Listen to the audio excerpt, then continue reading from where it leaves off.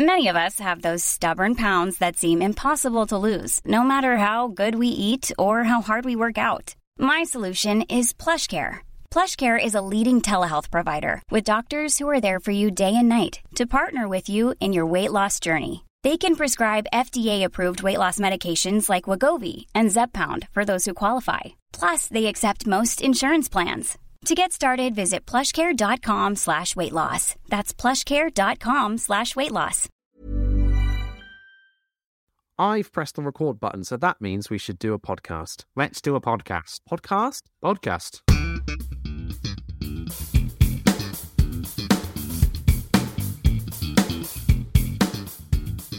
Hello and welcome to In the Pocket. My name's Johnny. And my name's Chris. Two totally average bass players, and we're here to talk all about that bass. As well as answering your questions at home, each week we take a look at the latest news and break down some tones to give you lot the lowdown on the low end. Chris, my dear, what bass things have you been up to this week? I have been up to many bass things this week, my dear Jonathan Dibble. I've had a crazy day just today. Got up this morning, had to do some editing, and then I have been practicing all day for some shows that I've got at the weekend. Shot some content, yeah. Shot some content. Beautiful, love some content. We love the content. And then I jumped on here with you, and here we are. So, busy bass day all round. How about you? Wow, highlight of your day to finish off, eh? Lovely, lovely. Save the worst till last. Oh, come on now. Today, well, this week actually, I actually had a gig.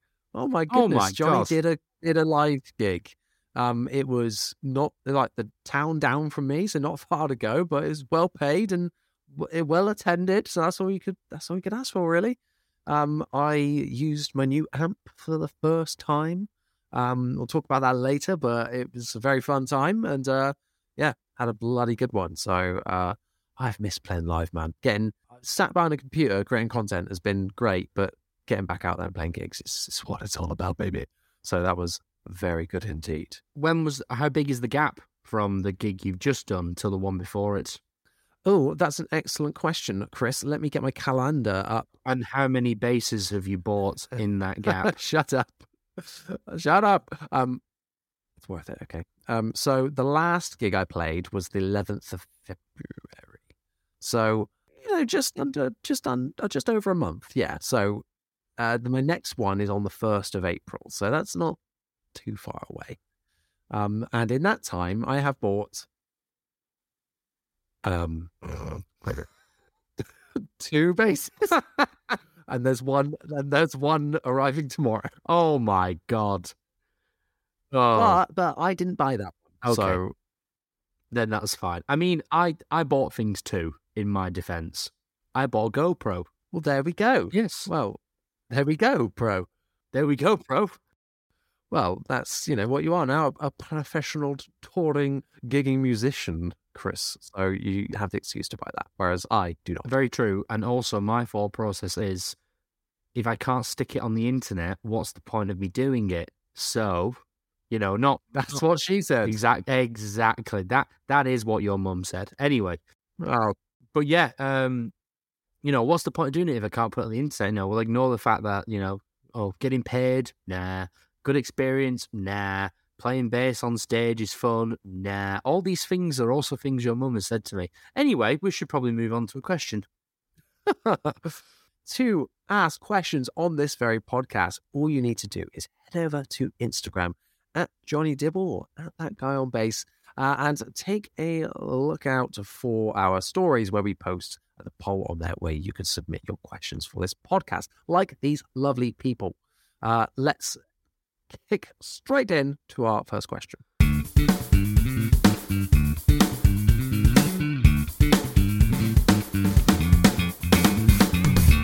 Johnny, what's your worst live equipment failure?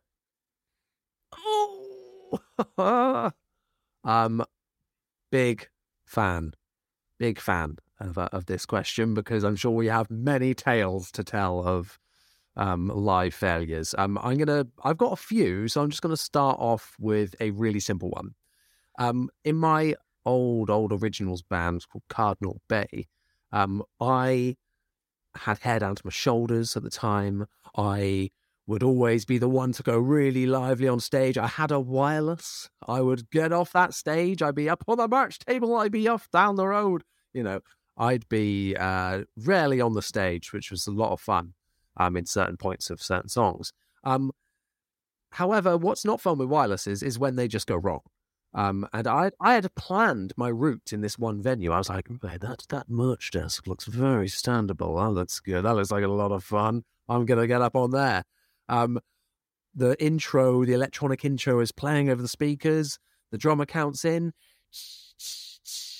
I go to play the first note and the battery dies. As my arm goes up to play the note, the battery dies. So it's just the most underwhelming start to a song and a set ever. And then there's me like scrambling around, getting a cable out and unplugging everything. So yeah, real like smelly band situation where you're like, ooh, that doesn't look good. So there's my first one. Lovely. Not quite as embarrassing, but still a great irritation. This happened Christmas time last year. Went down and did a corporate gig in Oxford, and we were playing about, I'm going to say 20 seconds into the set. We just started, and this is a really simple one. Battery in my Stingray died. Mate, that is the worst. Because it's not like it's unplayable then. It's just like farty and like dead sounding. Yeah, there was still noise coming out, but it was almost like, if you set a noise gate way too high, it was just dipping in and out and farty and we got it sorted, but it was like oh, great. Luckily, though, yeah. This is actually why I'm actually going to retire gigging my jazz bass live for the time being. My jazz bass has been retrofitted, if you will, with EMG pickups, which are, of course, active. Now, this sounds really good. It's probably, I think, one of my, well, I don't own that many basses, unlike you, but it's one of my favourite basses to record with. I think it sounds amazing, plays really well. It's really bright in a really good way. It's a great bass. I think jazz bass are amazing. I think they're probably up there. There's only three. That it's P bass, jazz bass, or Stingray, in my opinion, and that's up. Well, that was statement of the century. They might be up there with P basses. Might be up. You know what, guys? It's a bit of a hunch, but I don't know. I don't know if you've heard of these things. They're pretty underground. They're called jazz basses. It's called a jazz bass. These things called pickups. It's got two of them. What mid-range? Anyway, but to change the battery, you need to take the scratch plate off and then change the battery because it's not routed, either of those words to house a active circuit. So I don't like that because basically if it dies at a gig, I'm going to have to sit on the floor and unscrew everything. Whereas luckily with my other two active basses, the Stingray, it's just a plastic cap on the back of the bass. You can pop it off with your thumb and then put the battery in. You're good to go. The Dingwall, however, the best. It's a magnet. And I will add, as a owner of a Dingwall, it's a strong magnet. It's not falling off. You've got to get fingers in and pull it off.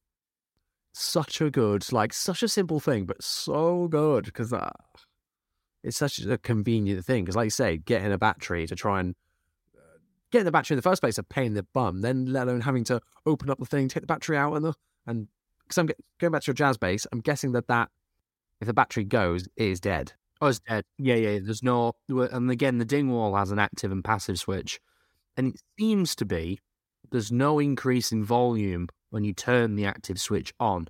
Obviously, if you boosted all the controls, it would be louder. But if they're all at neutral and you flick it between them, you've only got the sound of the preamp, which is basically a little bit brighter kind of sounding. That's the sign of a high quality preamp, though. At the end of the day, isn't it? High quality bass when you don't get that insane volume change, and that's good for situations like that. Very true. What was your other problem? The one that came to mind as you said that is when I also had a battery go, but it was in my Sire M7, which had two batteries in it. And yeah, it went, but that was a bass where the passive tone was like so much lower than the active. So I thought I'd blown my cab, and I was like, "Oh, what's going on?" But it wasn't that at all. It was just that it was all farty sounding because the batteries had gone. But yeah, and I had a grudge against active basses for a long time after that. And one of the top things when I'm thinking about gear to use live is reliability, is what I'm thinking about, and what could go wrong, and what backup could I have for that moment, or like what do I do? So like with my wireless now, I purposely bought a wireless that is it's a Boss one. It's really good because you can plug a cable into the side of it, and then so I just have the cable there ready to go. If anything happens, I just put the cable in and put it in the bass. So there's no unplugging anything or changing signal chain. It's always that is the first in the chain. So it's cool. I have a similar thing with the Quad Cortex. I have the Shure wireless, the GLX D14 or 16, the one that's also a tuner. I always wanted that. Really good tuner. Really recommend it. The Quad Cortex has 2 inputs. So I have input 1 is the tuner, the Shure wireless. Input 2 just has a jack lead already in it on the floor. So if it ever goes down for whatever reason, all you do is you on the touch screen just go click, input 2. And it's all, I've even tested it, like I can do it in like less than 3 seconds. Very quick. Yeah. I have just remembered, you did 2, I've got 2. You mentioned blowing up a cabinet. Have you ever blown up a cabinet? No, I haven't. Oh, that's good, because I have. Oh, God. Basically, I wanted a small, lightweight cab when I was just using my Kemper, and I did all the research. I did the stupid numbers and the maths with the ohmage and all that, and I realised, right, TC Electronic do a 2x10, which is super light. It weighs like 9 kilos. And I was like, this is amazing. I'll get that. And basically, I looked at the Kemper manual and the stuff online. It said, now, if you got a Kemper and I'm saying the wrong numbers, I don't care. The point still stands. It was like an 8 ohm power amp, but the input will understand what's being plugged into it. So if it's a 4 ohm cabinet, it will go, oh wait, this is 4 ohms, and it will adjust accordingly. I'm not particularly sure it does that. Because we got to the end of this song, and by the way, the band I was at the time, we had a smoke machine and lights and stuff. It's an originals band, but we brought like our own lighting rig, which was all like DMX coded to our set, the click track, so it was quite visual. It was really quite good. But I thought, when we got to this last song, I was like, wow, this smoke machine is going off. I turned around, and I am not joking when I say this. You know the GIF where it's the guy playing piano and the piano's on fire and he's on a beach? It's all dramatic. I turned around, and I'm not joking when I say this. It was on fire. Like, actually, not just smoke came out. It was like flames were licking out the front of it. And oh my God. Me being me, my first thought was I turned around, looked at the drummer, went like for those of you who are listening to this, did like a little eyebrow thing to be like, look down there. He looked and pulled a really like shocked face, and then I looked back at him and went, how cool is that? That's some hot tone. Exactly. And then because my Kemper was on top of it and I was worried about my Kemper being destroyed, I ran over and like drop kicked my Kemper off the cab, and then luckily the set was ending anyway, and then unplugged it all, and it was still going through the PA, but there was just all this smoke like kicking out of it, and wow. Yeah, it had been on for 45 minutes. Owned it for about 1 day. What a rock star. What a rock star. The flames coming out. Wow. I think that tops it. That's my favourite. It wasn't great. It did cost me some money. I did basically set fire to about £180. Just think about the podcast listeners, though. You know, it gave them a story, and they loved it. Exactly. So it was worth it. Thank you for your sacrifice. You are very welcome. Let's move on to our next segment, that is the news. It's the news. Hey, that's my line. It's time for the news. Do you know what? I nearly didn't think we were going to have that many news items this week, but we were saved. I'll say that sparingly, I suppose. Our lords and saviours came to the rescue once again. Thank you, Dark Glass. Thank you. The Dark Glass gods have spoken. We've got a couple of news items here. The first of which is from Dark Glass. They teased that there was something new coming. People commented down below. Is it an X Series amp to put the X7 pedal that we love into an amp format finally? Ooh, maybe. Sounds quite good. Oh, I think that would be good. Maybe what people are after. It's not.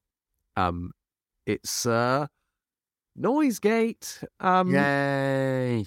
Yay.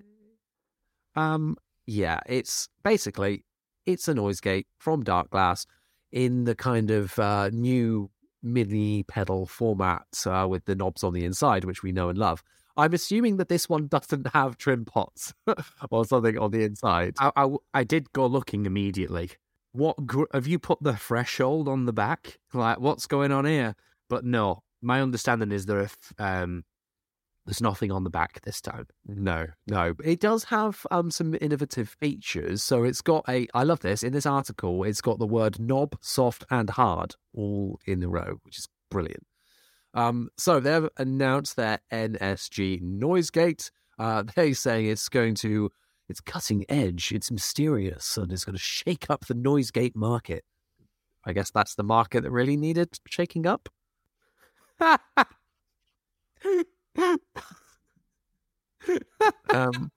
Sorry. That's okay. Oh, sorry. Please continue. That was very funny. So it says that pressing the knob switches between soft and hard levels of noise reduction. Stop it. It does not. That's what it says. Yes, it does. It does not. Who did Matt Berry write this press release? Pressing the knob turns it bat. Yeah, so the threshold ranges from minus 67 dBV to minus 30 dBV in soft mode, and then minus 45 to plus 5 in hard mode. So it's softer or it's more aggressive, basically. Doesn't plus 5 mean it adds noise? Yeah, well, that's what I thought. Yeah. That's how it's shaking up the industry. It's doing it completely different. Yeah, that's really strange. I don't really know what that means, but hey, there we go. So there's no send or return effects loop stuff from this like other ones it's saying, but, you know, they seem to do little innovations here and there. They said it's innovative and cutting edge to deliver crisp and clear output with minimal background noise. So, I mean, that's right there makes it sound like it's kind of like the harmonic booster, but with a noise gate in it. But I don't think that's what this is. But who knows? I'm not really that interested in this just because I use noise gates. I think they're useful, but I'm not going to get this. It's probably going to be around £200, which for a noise gate, it is not money I want to spend. I would want to be spending as little as possible on a piece of gear that does not excite me at all. It's not giving me something extra. It's just, it is helping, but, you know, it's not giving me a tonal characteristic. It's just helping to tame something. So I never look to spend a lot of money on these things. But there we go. Maybe that's me. Yeah, it's not a miss. It's just not interesting. And also, this is the thing, right? A noise gate is very useful. I use noise gates all the time. I use them live all the time. I think they're very useful, genuinely very helpful, even on bass. And I can understand why a noise gate would be very helpful if you play the dingy dingy brr brr dang dang that Dark Glass are obviously very well known for, among other things. Like, you know, I don't use the stuff for that kind of sound, but you know, you can do, and it's, you know, it's good. It's good stuff. But how is it innovative in any way, especially because it technically has less features than a Boss NS2? That is a great point. And, you know, that's the competition that they're going up against, you know, when especially when they're looking at the price. what they are actually going up against is the Fortin Zool, I think, because that has that really cool key input feature where now I'll get the order of this wrong because I've only watched one Ola England video about it, but it's like you put your guitar into one input and then you send it off to the amp, but you put the pedal in the amp's effects loop. But because you've done this other input, this key input, the pedal is triggering. So what it means is the pedal is triggering based on your playing because it's seeing the guitar right at the start. But the effect is kicking in the effects loop of the amp. So it's clamping really hard on the tone. So it's a really tight gate, but it is still that it's still able to adapt fast and accurately off your playing. That's why the Fortin is quite popular. And you're not losing anything, from the actual gain of the pedal and things like that. Exactly. You can be really responsive and you can do you can do breakdowns and quite choppy parts, and you get the best of both worlds. That's innovation. That's very useful. This is literally just a noise gate. And also, the Darkglass do a noise gate. It's in all of the pedals. So now they've gone a step further of giving you one part of the circuit as its whole own pedal. Yeah, it's like you see people who own a Hyperluminal, a Harmonic Booster, an Adam, and then an Element. And it's like, why have you... I can't believe you've done this. It's literally... The Adam has all of these things. But you'll then get people who go, oh, well, I'm actually treating the Harmonic Booster like a preamp. So just use the EQ. Yeah, well, I always think Darkglass are like the Apple of the bass world, like Apple as in iPhones and stuff, where it's innovative, but sometimes it's like the same thing with different, and they're very good at their marketing, very posh, etc., but expensive as well. Yeah, I definitely agree. I think they'll mop it up when they finally bring out an X amp. That would be really cool. If I didn't have my Alpha Omega, I'd buy an X amp because that's really cool. Yeah, and apparently that's coming. Yeah, I read a comment where someone had gone, it's just around the corner. And I'm like, hang on a minute.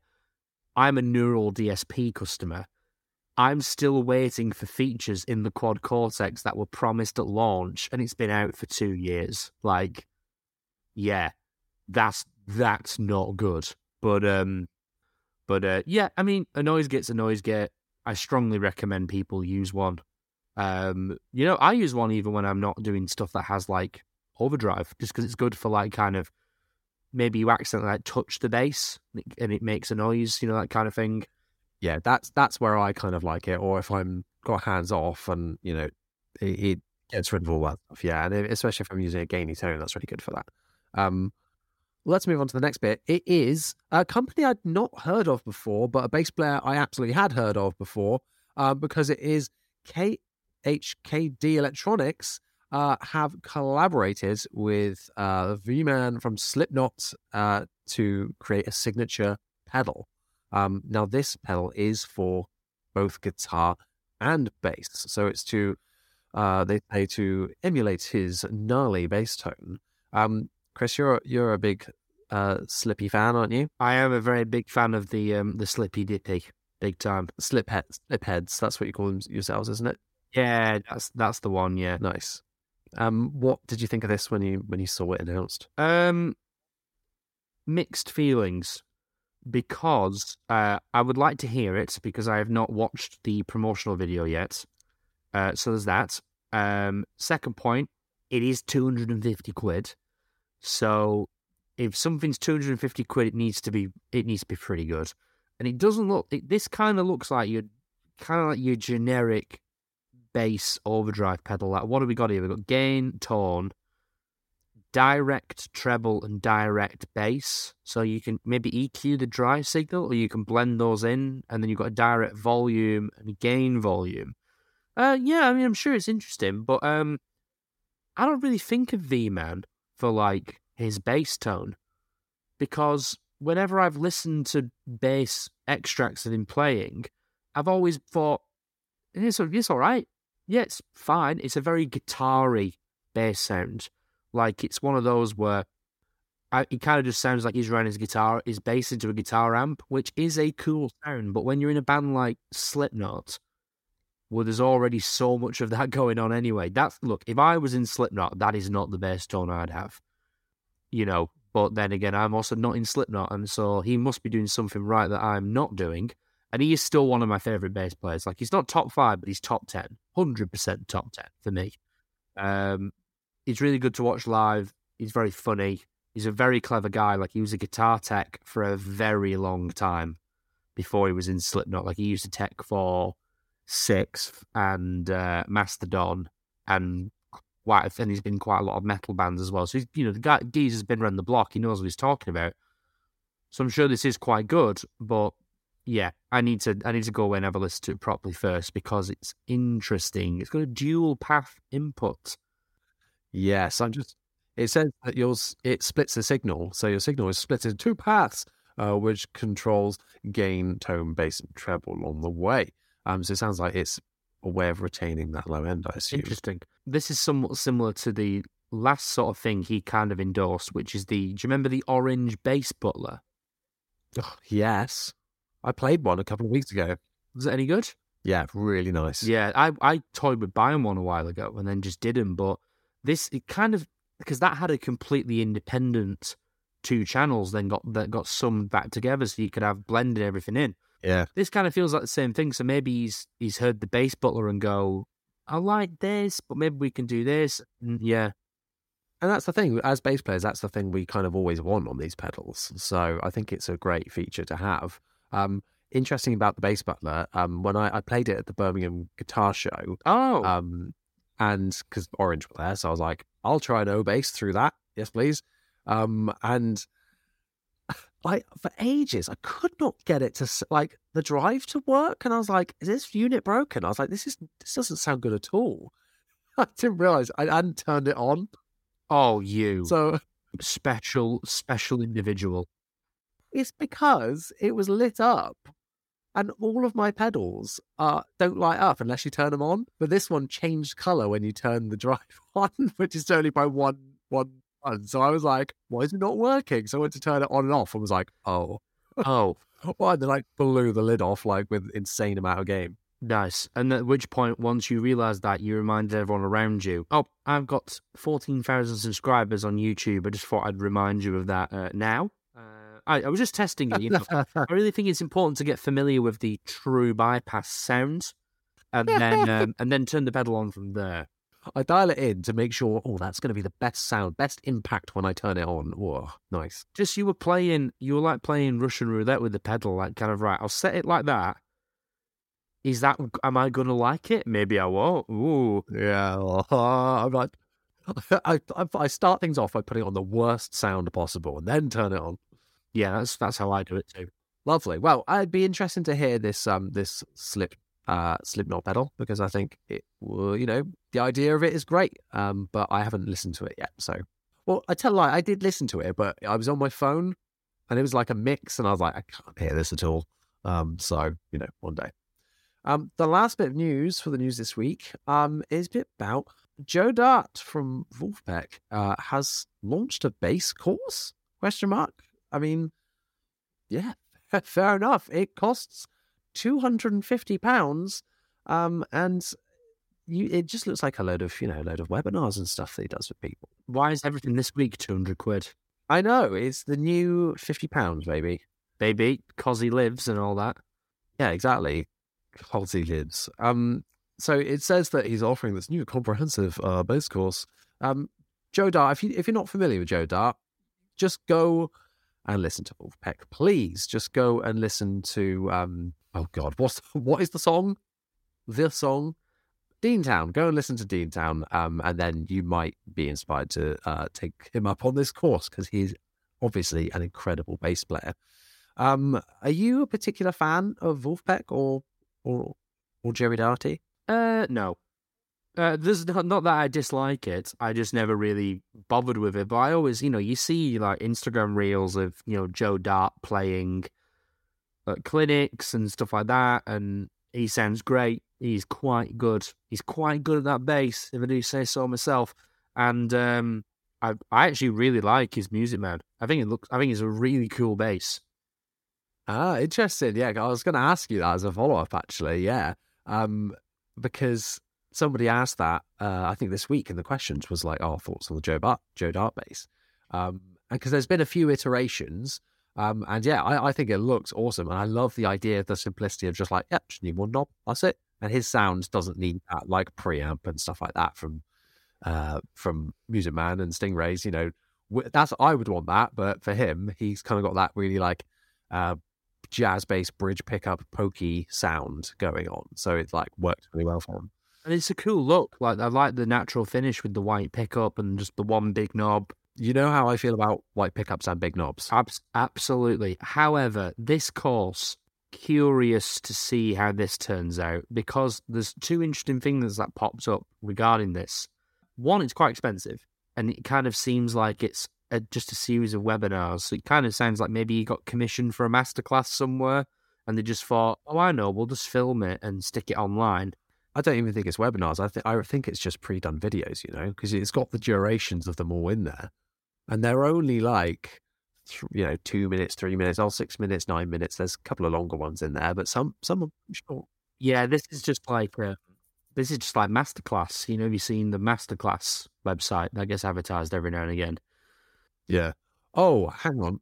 There's a button on the website to click to see even more. And yeah, there's like, it consists of like 7 different lectures. And there is a specific Deantown bit in there as well for like choice of wolf cuts, it's called, for like the Wolfpack section of it. So yeah, interesting. I'd be really interested to see how many people are interested in this, and how well it goes. Well, there's a bit of a loophole here as well. It's there's a returns policy, and lots of these kind of things don't have return policies. They have like you've bought it and now you've got it, because otherwise I could buy. Because put it this way, right? Now I've said this, they'll change it.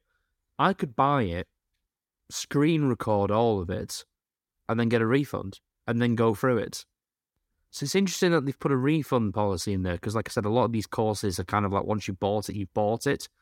So does that mean they're confident with the product, or they are not confident with the product? And they're expecting a lot of people to be like, no, can I have a refund? Yeah, I don't know, because I don't know who's driving this. You know, would they put it out if they weren't happy with it? Well, I can't say I'm convinced it would be that. Well, there's all that kind of like hustle courses kind of culture, you know. It's like, buy my course for financial freedom, and it's just a load of garbage talking about Amazon drop shipping. And then it's like, you can become a millionaire overnight, escape the matrix, and all that kind of stuff. Like even Andrew Tate's like course that you can buy on his website is just drop shipping. It's all those kind of things. So maybe it's something like that, where it's like kind of, okay, I watched it all, but I didn't learn anything. It was just him playing at me the whole time. I loved it, but it didn't help me. And I've been on sites like that. Like, there's a certain website that if you have an internet connection and play bass, you will be aware of. And there's a lot of stuff like that where it's like, that was really interesting, but, I really enjoyed watching that, but I don't feel like I learned anything. Otherwise known as university, but there's that too. Yeah, but that, you can party and meet lots of people like that. And spend £60,000 to go there. Worth it. Well, would you spend £60,000 on a Joe Dart bass course? Also, no. If it involved lots of drinking, yes. And you get the Joe Dart bass at the end. There we go. Now we're talking. That's not cheap, though. No, it's like, what, 2-3 grand? Something like that. Well, there we go. If anyone out there wants to take Joe Dart up on his offer and do his bass course, then just let us know how it is. I'd love to know. Let's move on to our... Hiring for your small business? If you're not looking for professionals on LinkedIn, you're looking in the wrong place. That's like looking for your car keys in a fish tank.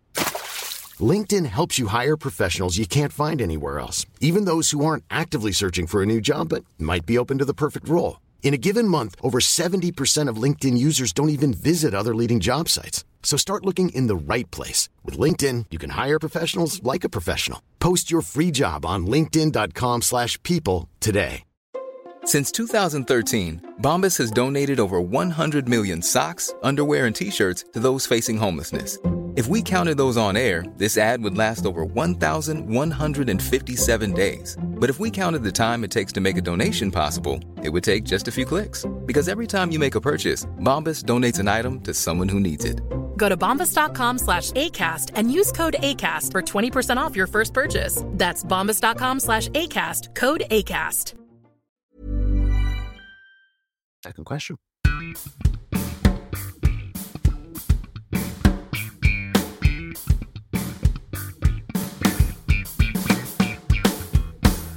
Question numero uno. Johnny, what's your favourite boutique bass brand? Fender. No. Dark Glass. And have your loyalties been bought in the form of, here's a bass you can lend? I mean, as a Dark Glass artist. Oh no! I need to say nice things. Sold out. Well, as a not Dark Glass artist, I will say the things that you won't. Well, they can't see what I'm doing. I'm going, yeah, it's really good. Yeah, it's really good. No, I am always open and honest. Okay. Anyway, what was I going to say? Favorite boutique bass brands. So two pop to mind for me. So I've not had loads of experiences with boutique basses. I'm a cheapskate. And I shouldn't be trusted with expensive things. So I haven't tried that many.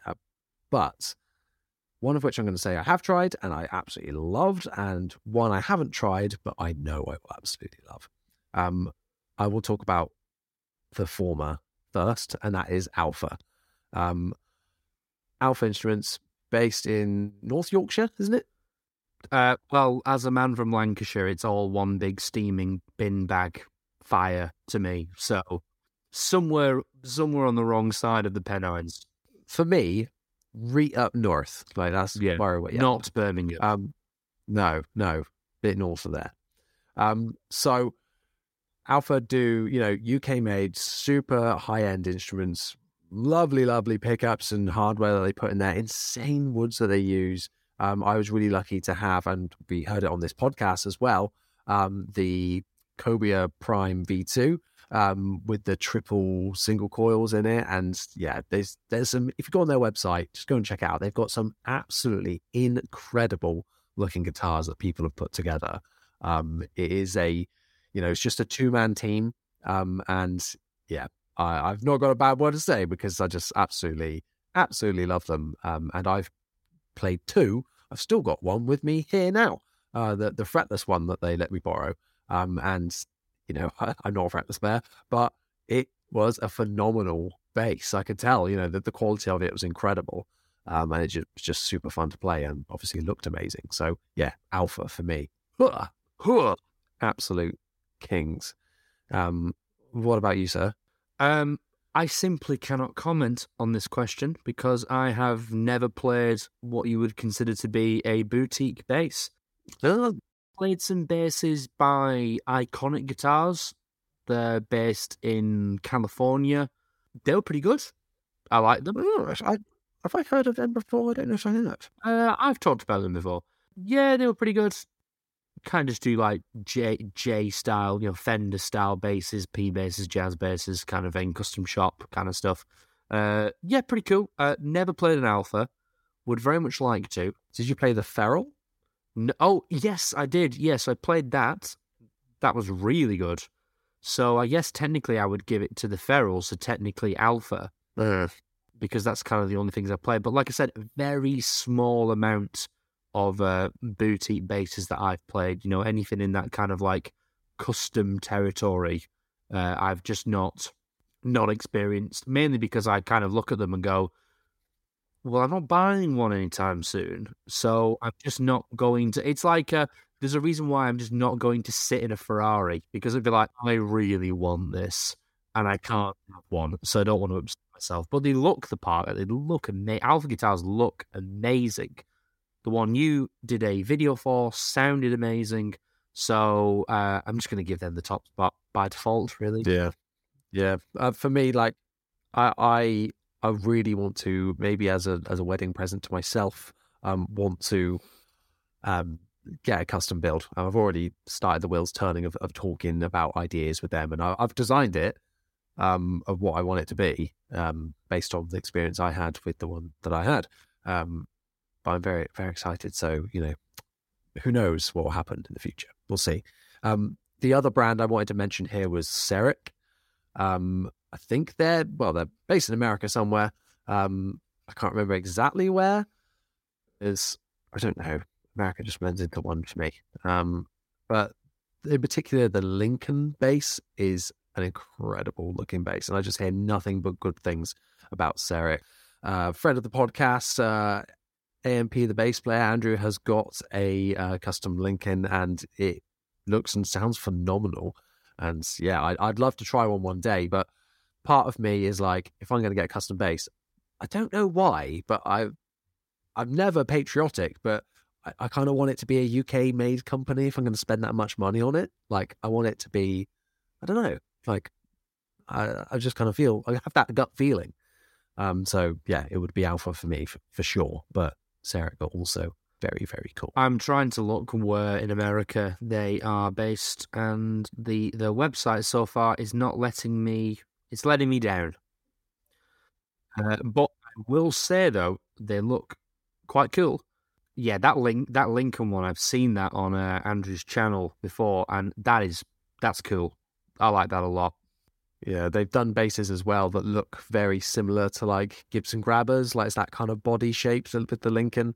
And they've done ones where it's like a G3 setup, and that's, that's my jam.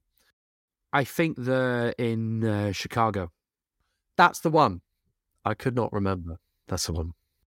It's Chicago. Oh, wow. That sounded really stupid then. I was about to go, is Chicago the state? And it's not. It's Illinois, isn't it? Chicago is actually the musical. Oh, yeah, sorry. Oh, the pizza company. I remember it well. Yes. Chicago is the name of the monster. Chicago's monster. Oh, yes, of course. Not Frankenstein. He's the man. Do you like a Chicago town pizza? I'm not going to lie. I had one last night. How funny. Oh, very nice. Yeah, sometimes you just crave a frozen pizza, specifically a frozen pizza. Mm-hmm. Awful. I'm telling you, man. Yeah. Slaps. I wonder what Chicago town pizzas are called in Chicago. Do you reckon they're just called town pizzas? They absolutely will be called town pizzas. Town pizzas. I mean, you've got the Wigan kebab, but that doesn't mean when you go to Wigan we call it a kebab. We still call it a Wigan kebab in Wigan. So, yeah. What's a Wigan? I mean, we can cut all this out, but what's a Wigan kebab? No, we can keep this in. A Wigan kebab. You're going to hate this. It is a pie on a barm cake. Okay, right. We need to back up. What's a barm cake? Bread roll. Right, okay. Also known as a cob here. Yeah, not around here it's not, my friend. Oh, right, okay. So it's a pie. What's a pie on a bread roll? Yeah, basically like meat and potato pie. Meat and potato pie. So that, and then it's just... I feel like being like Philip Schofield right now. Like, salad in a pasty? You filthy pervert. No, it's great. And then what you do as well is you open up your barm cake and you put loads of gravy all over it and then close it. It's like a gravy sandwich. That is the most northern thing I've ever heard in my life. Well, when you're poor like us, that's all you can eat. I love the sound of it. I love the sound of poverty. Yeah. Send me one, will you? Sounds good. Okay, I will do. Right, should we move on? Yes, please. Let's move on to the next segment.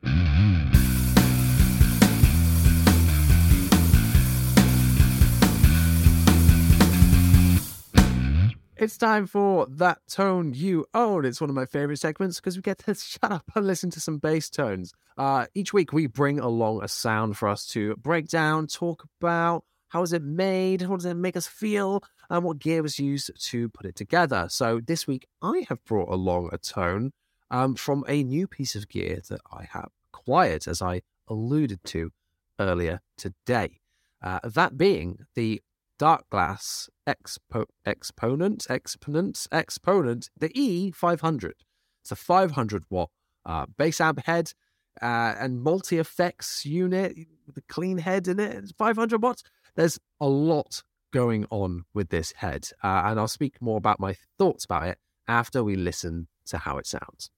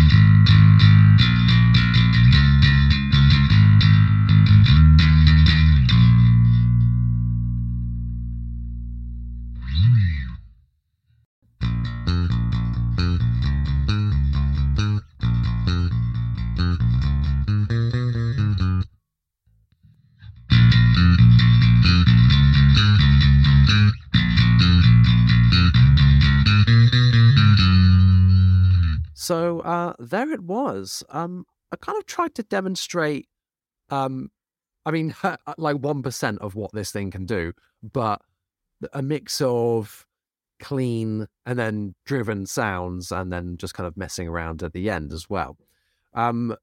It's unmistakably Dark Glass sounding, I think. The first bit you would have heard is with my Squier 40th anniversary P-Bass with a set of really old strings on it. And which I kind of liked because it was kind of like a vintage P-Bass kind of sound. And then my FGN jazz bass with very fresh strings on. So a bit of a mix there to give you two different vibes. I'll talk a bit more about my thoughts of the amp. Chris, what did you think of these sounds? Really liked it. I think it sounded really, really good, especially when you turned.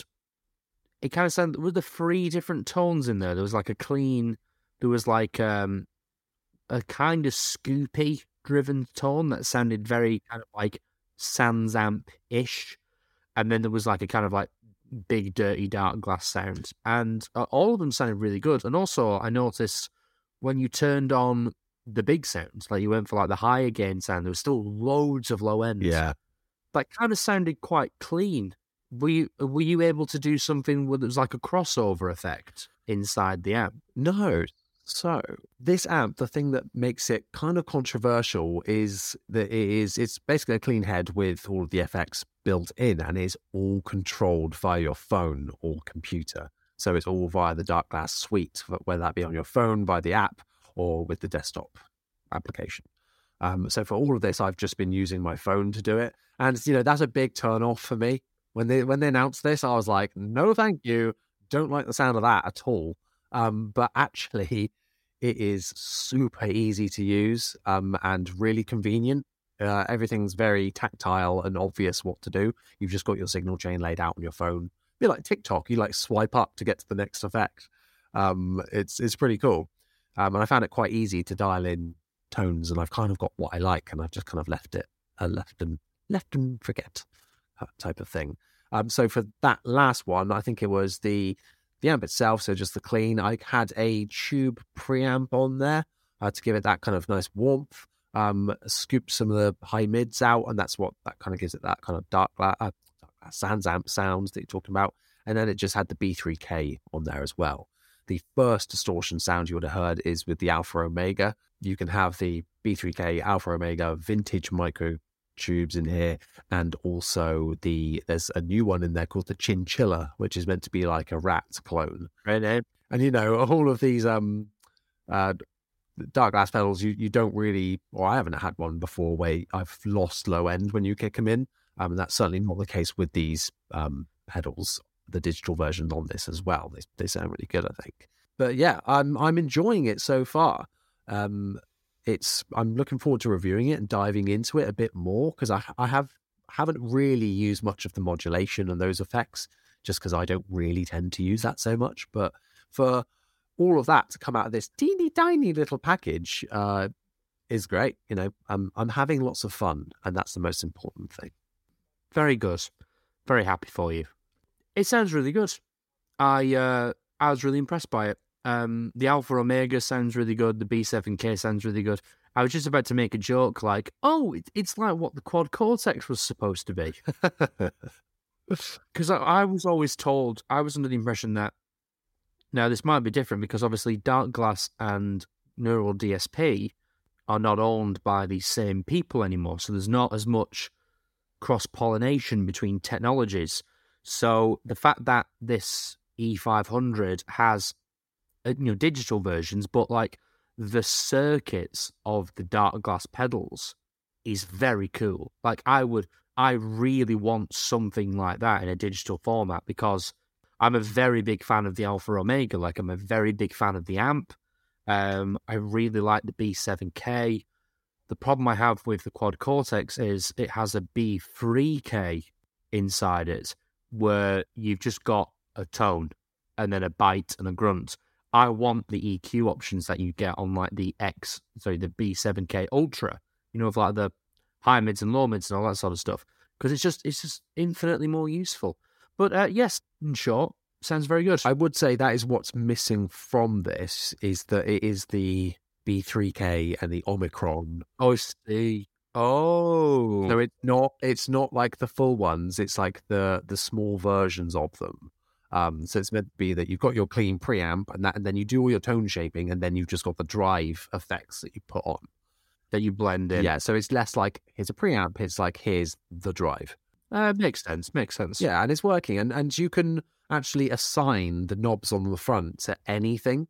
So it doesn't have to be what, traditional like bass, mid, treble, drive. You can change it to whatever you want. I tend to just do that and then have the last two be drive and blend. And that's a really nice setup, I think. So you just got your 4-band, you got a 3-band preamp and then just that, and then everything else is set and forget for me. So, and sorry to bang on, what's really nice, the headphone out and the XLR out both have cab simulation on it, and you can move where the cab sim goes. So what I've done is put an a Dark Glass 4x10 cab after the DI and the headphone, but before the speak on and speaker out. So you're not getting, it means you can completely control where the cab sim is going, and that's a really, really cool feature. I know you get cab sim on like the Dark Glass heads, but yeah, I'm glad that they kept that going, because that's something that I absolutely love for playing live. That is quite cool. Yeah, they have that on the Alpha Omega head. They have a pre and post DI, so you can have a cab sim on one that goes to front of ours, and then I think in the Dark Glass suite you can kind of change where it goes. And the first thing to do that was the Adam as a software update. It had it where you can, because that has an XLR output and a jack output, and then an effects loop. And I think you could change, or a send and return. Yeah, it was an effects loop, and you can change what goes where. Is the cab sim before or after the XLR output and things like that. But no, it sounds great, and I'm assuming it weighs about 4 grams as well, which is quite helpful. You are literally tossing it. Excuse me? Yeah.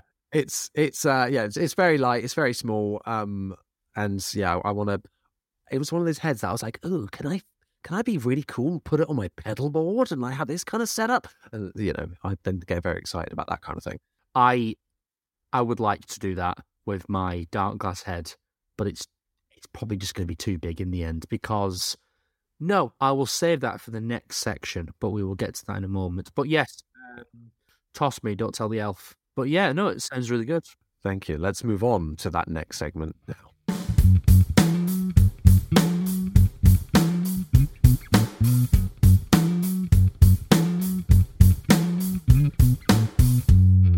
It is time for the Big Bass Debate, the BBD, if you will. This is a really good one this week. I think this is a really good point, and I kind of think we will have different opinions on this. We shall see. Oh my God. Are bass amps dead? Now, when we say dead, I'm assuming we mean Irrelevant? Don't need them anymore? Okay, boomer. so. Here's the thing.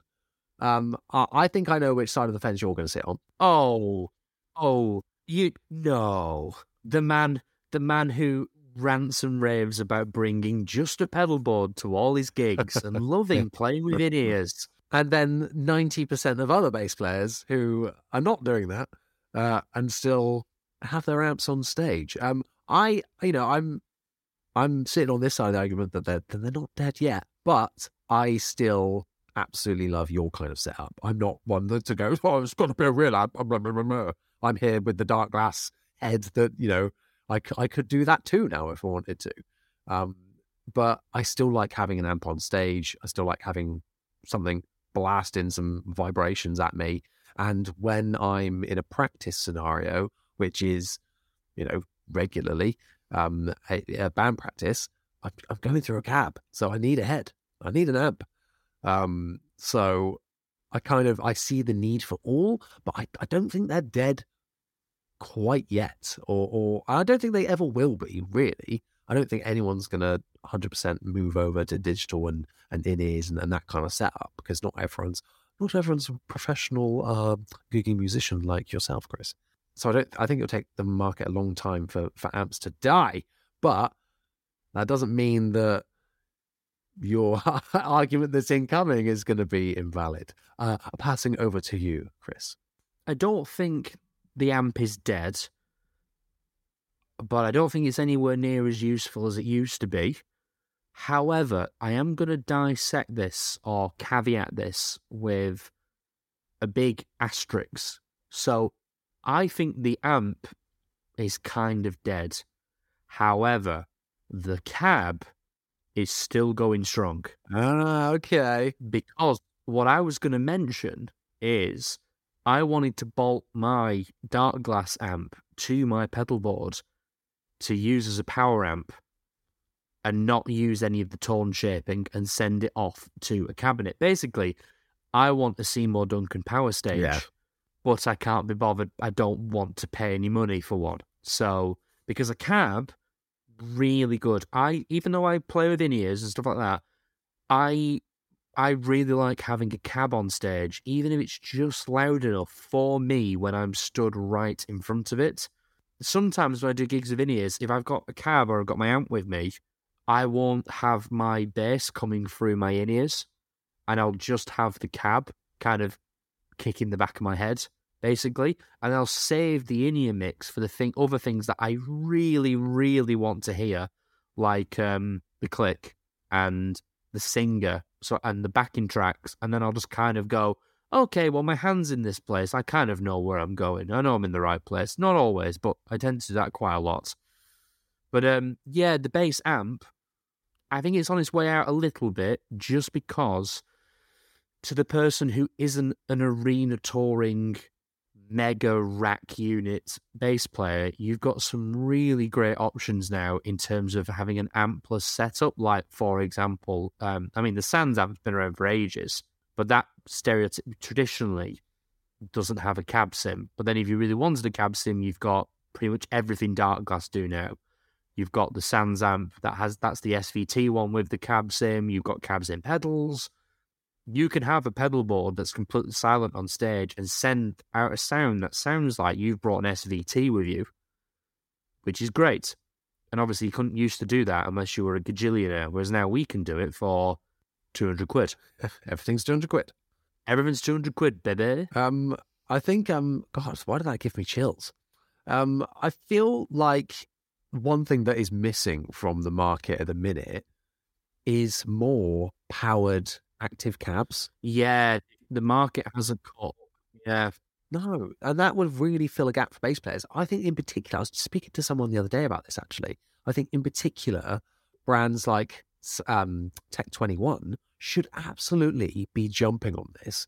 And because they've done amps before, they've done cabs, do an active cab. There's like those head rush cabs, but they're primarily for guitar players. Yeah, and Laney do you've got flat response speakers that are supposed to give you an honest interpretation of what you put into it. So like Laney do one, Headrush do one, Line 6 do one as well. But then that will still require a cab sim then to give you that amp sound, won't it? Whereas if you had just a powered cab that still has the voicing of the cab. Probably the reason why that is, and then again, no, this would be transparent, so you'd want to put some sort of EQ on it, is you could just buy a monitor, like a wedge, because I consider buying an active wedge monitor and just running an output from the Quad Cortex into it.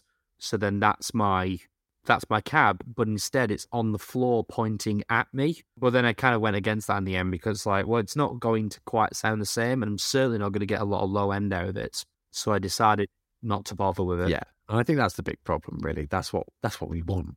And that's why I think it'd be cool to see some bass-focused brands giving us a bass active cab so that allow us to do more things like this. I think it would be awesome, especially from brands that specialize in doing preamps. Mm.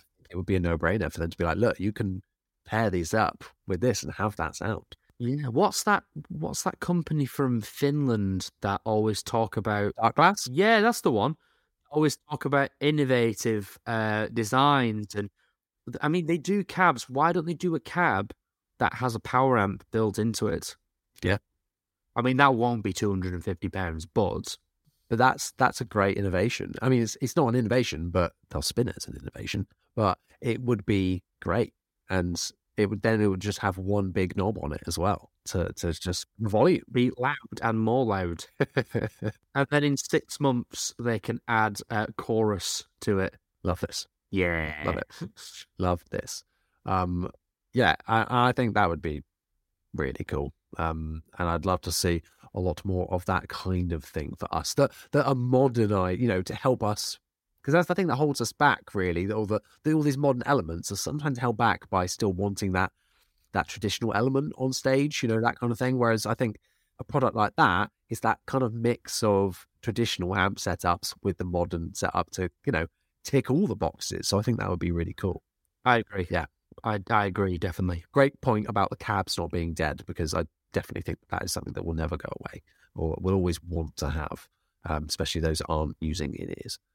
But yeah, I think that pretty much wraps up that debate, I think. I'm surprised we, agreed on that quite a lot. I thought we were going to be fighting it out to the bitter end on that one. But yeah, I think it might be because while we might have very slight differing opinions on is the amp dead, we were both like, no, I still want a cabinet. Yeah. So then we just both came to the conclusion of no, cabinets are fine. Yeah. Maybe amps, not sure yet. Yeah, because and I can see it from both ways, because I do really like having a tactile amp on stage and being able to just plonk the head on top and do that. But I also love the digital side and being able to have it as easy as possible. Well, that swings back round to last week's point where I was talking about you tweak a sound that suits you on stage, it might sound terrible for the front of house, but then if you give your front of house guy a sound that he doesn't like, he's just going to turn it down. So then with an amp, you can do that. Do you know what? I take that mindset to every gig now. Since you said that, I'm like, yeah, let's think about that, because otherwise I'm just going to be gone. Exactly. Not just a pretty face, Johnny. Hey, we'll leave it there, shall we? Yes, let's leave it there.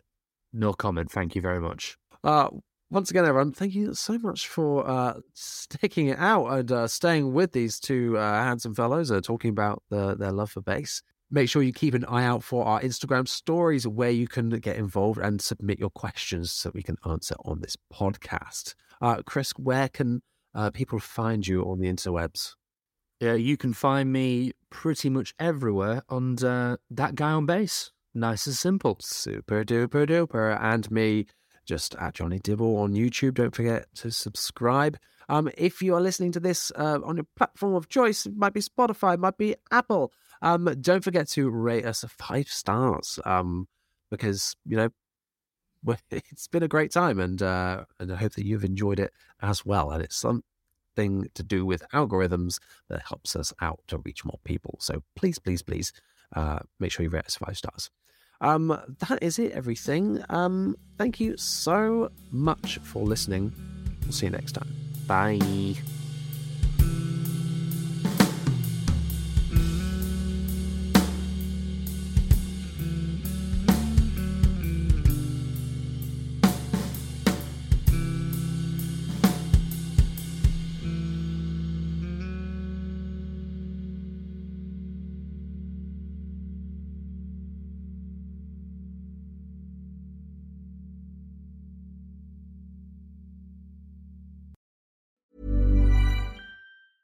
Planning for your next trip?